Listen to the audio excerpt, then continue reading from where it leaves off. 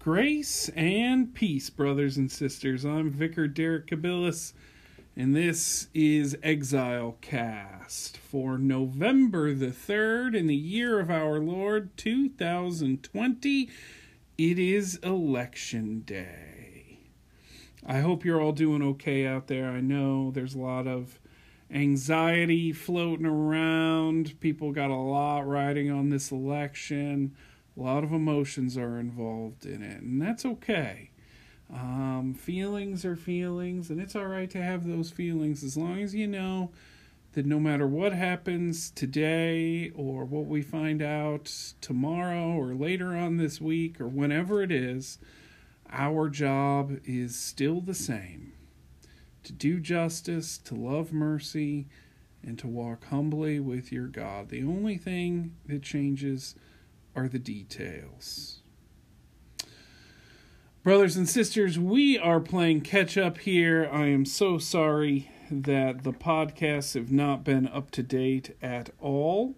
I have had a very difficult couple of weeks. I've had a couple funerals I've needed to attend to. I've also been struggling, personally I've been struggling with gout, which is essentially, for those of you who don't know, it's just a kind of arthritis that is brought on by just having a really bad diet.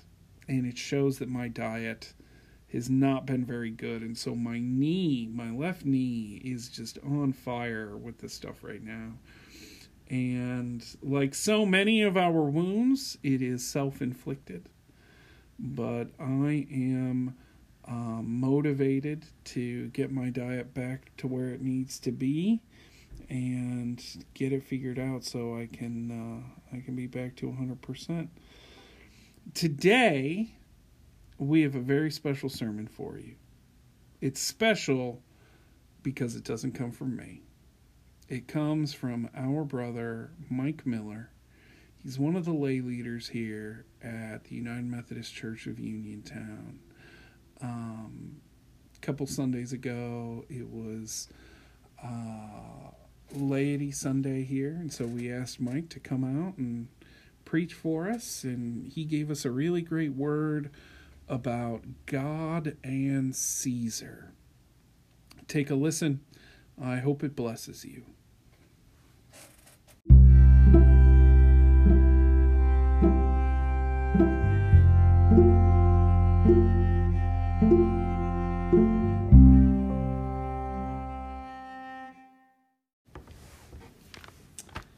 Hi. Today's scripture is from Matthew 22, verses 15 through 22, and I'm reading from the easy reading version of the Bible. Then the Pharisees left the place where Jesus was teaching. They made plans to catch him saying something wrong. They sent some men to Jesus. They were some of their own followers and some from the group called the Herodians. They said, "Teacher, we know you are an honest man. We know you teach the truth about God's way. You are not afraid of what other people think of you. All people are the same to you. So tell us what you think. Is it right to pay Caesar taxes or not?" But Jesus knew that these men were trying to trick him. He said, "You hypocrites, why are you trying to catch me saying something wrong? Show me a coin used to paying the tax." They showed Jesus a silver coin. Then he asked, "Whose picture is on the coin? And whose name is written on the coin?" They answered, "It is Caesar's picture and Caesar's name." Then Jesus said to them, "Give to Caesar what belongs to Caesar, and give to God what belongs to God." When they heard what Jesus said, they were amazed. They left him and went away. Today, I'd like to focus on this part of today's scripture from Matthew. Then Jesus said to them, "Give to Caesar what belongs to Caesar, and give to God what belongs to God. Let us pray. Dear God, speak to us today using my words for your purpose. Amen. What belongs to the Caesar of today? In today's world, who is Caesar? Over our lifetime, I believe we encounter different Caesars and need to continually decide what belongs to Caesar. Jesus says that we need to give to Caesar what belongs to Caesar. I have experienced a lot of times when I felt like I've been only focused on giving to Caesar and not giving what belongs to God. There are many times that I am in the presence of God and feel the love of God while giving to Caesar. It seems like I work hard for Caesar, and yet God stays faithful and appreciates any time I give to God, even just a little. God stands with me even though I am concentrating on how to give to Caesar. Let me share with you some of my experiences where the differences in Caesar and God may have been evident. I grew up in a small community, many of you know, Sugar Creek, Ohio. In Sugar Creek, we were all related. Some were better at sports, some were a bit smarter, some were more beautiful, some had more toys, and there were some that were very popular. We had our groups to hang out with, but I don't think any of us thought much about giving to Caesar or God. Caesar did not seem to be an unfair or unjust in Sugar Creek. I think we thought, at least as compliant children, the rest of the world was the same. Our outside view of the world was watching Captain Kangaroo or Bonanza or Leave It to Beaver, etc. God and Caesar were both safe, much different than the Depression and the wars that our parents experienced. God gave me the blessing of growing up in a time when we were safe and secure and our needs were met. If I had a Caesar, it may have been the federal government, or as a youth, it could have been our teachers or our parents. They were our Caesars. It was easy to give to Caesars and also be giving to God. When I was 7, my dad was given the opportunity to establish and manage the Sugar Creek bowling lanes, a bowling establishment owned by Belden Brick Company. Belden wanted to give back to a community that provided them with some success. I benefited from my dad's position. It was fun to be able to go with him to where he worked. My first job that I got paid for was to clean the alley bowling balls. On Saturday mornings, my brother Ted and I would work to put all the balls through the cleaner and then make sure they were all in their right place on the racks. Back then, each ball had a number and each rack was numbered for the place it was stored so that the bowlers could find their favorite ball. Looking back, this desire to work for money may have been a little too much Caesar, yet getting it right and doing a good job and having fun seemed to be a bit giving to God. Through the years, I've had many opportunities to work at the bowling alley, even though my dad went on to help in one of the brick plants, and others took over the management at the bowling alley. When I graduated from high school, I seemed to have 3 choices: work, probably start at Belden and maybe continue at the bowling alley, join a military organization, probably Vietnam, which was a bit scary back then, or go on to college. Jenny, my girlfriend, encouraged the college route. I was good at bookkeeping and math, so a business degree was my goal. I commuted to Kent Tuscarawas branch for 2 years and then to the main campus to finish my degree. When I was at the branch, I was able to continue working at the bowling alley. I remember talking with the manager about maybe college wasn't cut out for me. Maybe life would be easier if I quit. He told me something that has helped me for a long time. Every day I'm studying and learning is helping me grow. Stick with the college. Knowledge is something that cannot be taken from you. His advice gave me something that belonged to God. Was I going to college an act of giving to Caesar or to God? On campus, I stayed in the dorms. At that time, roommates were assigned, not chosen. One of my roommates was a black fellow from Cleveland. Nice guy, and I felt very comfortable with him as a roommate, and then eating in the cafeteria with his group of friends. We came from different walks of life. We were both college students. He was a person whom I lived with for a year. We were put together because of our differences, so that we could learn about our differences. Was Kent Caesar or God when their administration identified and commingled us as an experiment in trying to establish equal justice? Again, was me going to college my desire to please God or to please Caesar? Kent Business School was interesting in its demographics. Most of the accounting and economics classes were attended by predominantly white males. I keep asking myself, was this structured by the system, i.e. Caesar, or was it the choice of the student, i.e. God?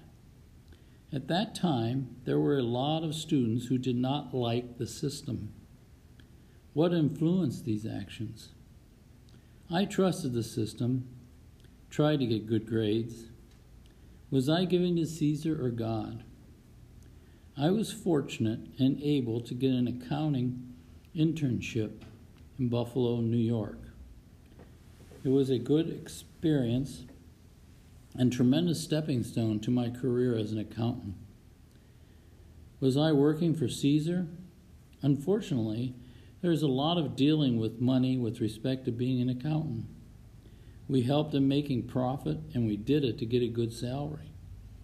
Many days we worked long hours, the busy season, and it seemed I was only giving to Caesar, not much to God.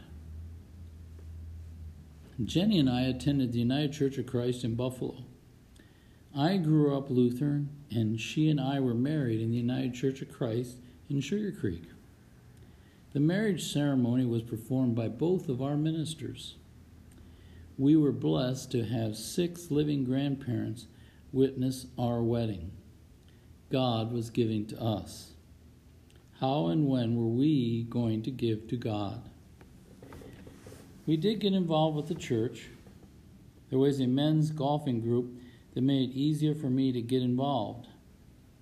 It seemed to fit in the normal way in this church family. We did help with the finance committee, a little bit of Caesar, but giving to God too. We were transferred to Syracuse, New York. We found a United Church of Christ close by and soon became involved. We also added Mandy, our daughter, to our family shortly after moving to Syracuse. My hours at work seemed to increase, and yet I wanted to spend more time with family. I remember being challenged by today's scripture lesson. At work, I thought about family, and when I was at home, I worried about work. Was I being a servant of Caesar's or God? Our church family in Syracuse was a great blessing to us. They became like grandparents to both Mandy and Trevor. They trusted me in leadership roles in the church, even though there was still the question, was I serving God or Caesar? I then got a job offer in bank accounting in Columbus, Ohio, a chance to bring the family back closer to family in Ohio. At that time, I thought it would be a 9-to-5 job and a little less Caesar. There were so many growth opportunities in this new job. As I look back, it became a lot more Caesar. We joined the United Methodist Church in Reynoldsburg. They helped me learn more about what belonged to God. I got involved in discipleship courses, which helped me learn that reading the Bible was a can-do daily experience. I got involved with the Reynoldsburg Emmaus community, which showed me that love is all around.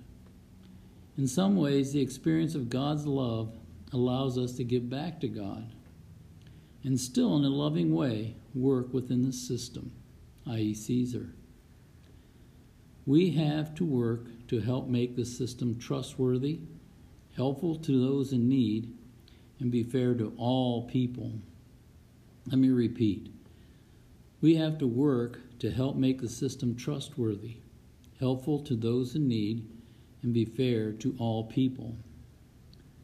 My whole career dealt with the Caesar: money, banking, and accounting. However, I was tremendously blessed that God continues to give me life opportunities to give back. Give back to God the love He shows us through His Son Jesus. Many a time I struggled through the experiences in the Caesar world and felt the nudge of God that gave me the direction and answers that seemed to come at the right time. Those times it was God giving to me. I share with you this familiar poem. This poem helps me better understand how God gives to me so that I can give what belongs to God. One night, a man had a dream. He dreamed he was walking along the beach with the Lord.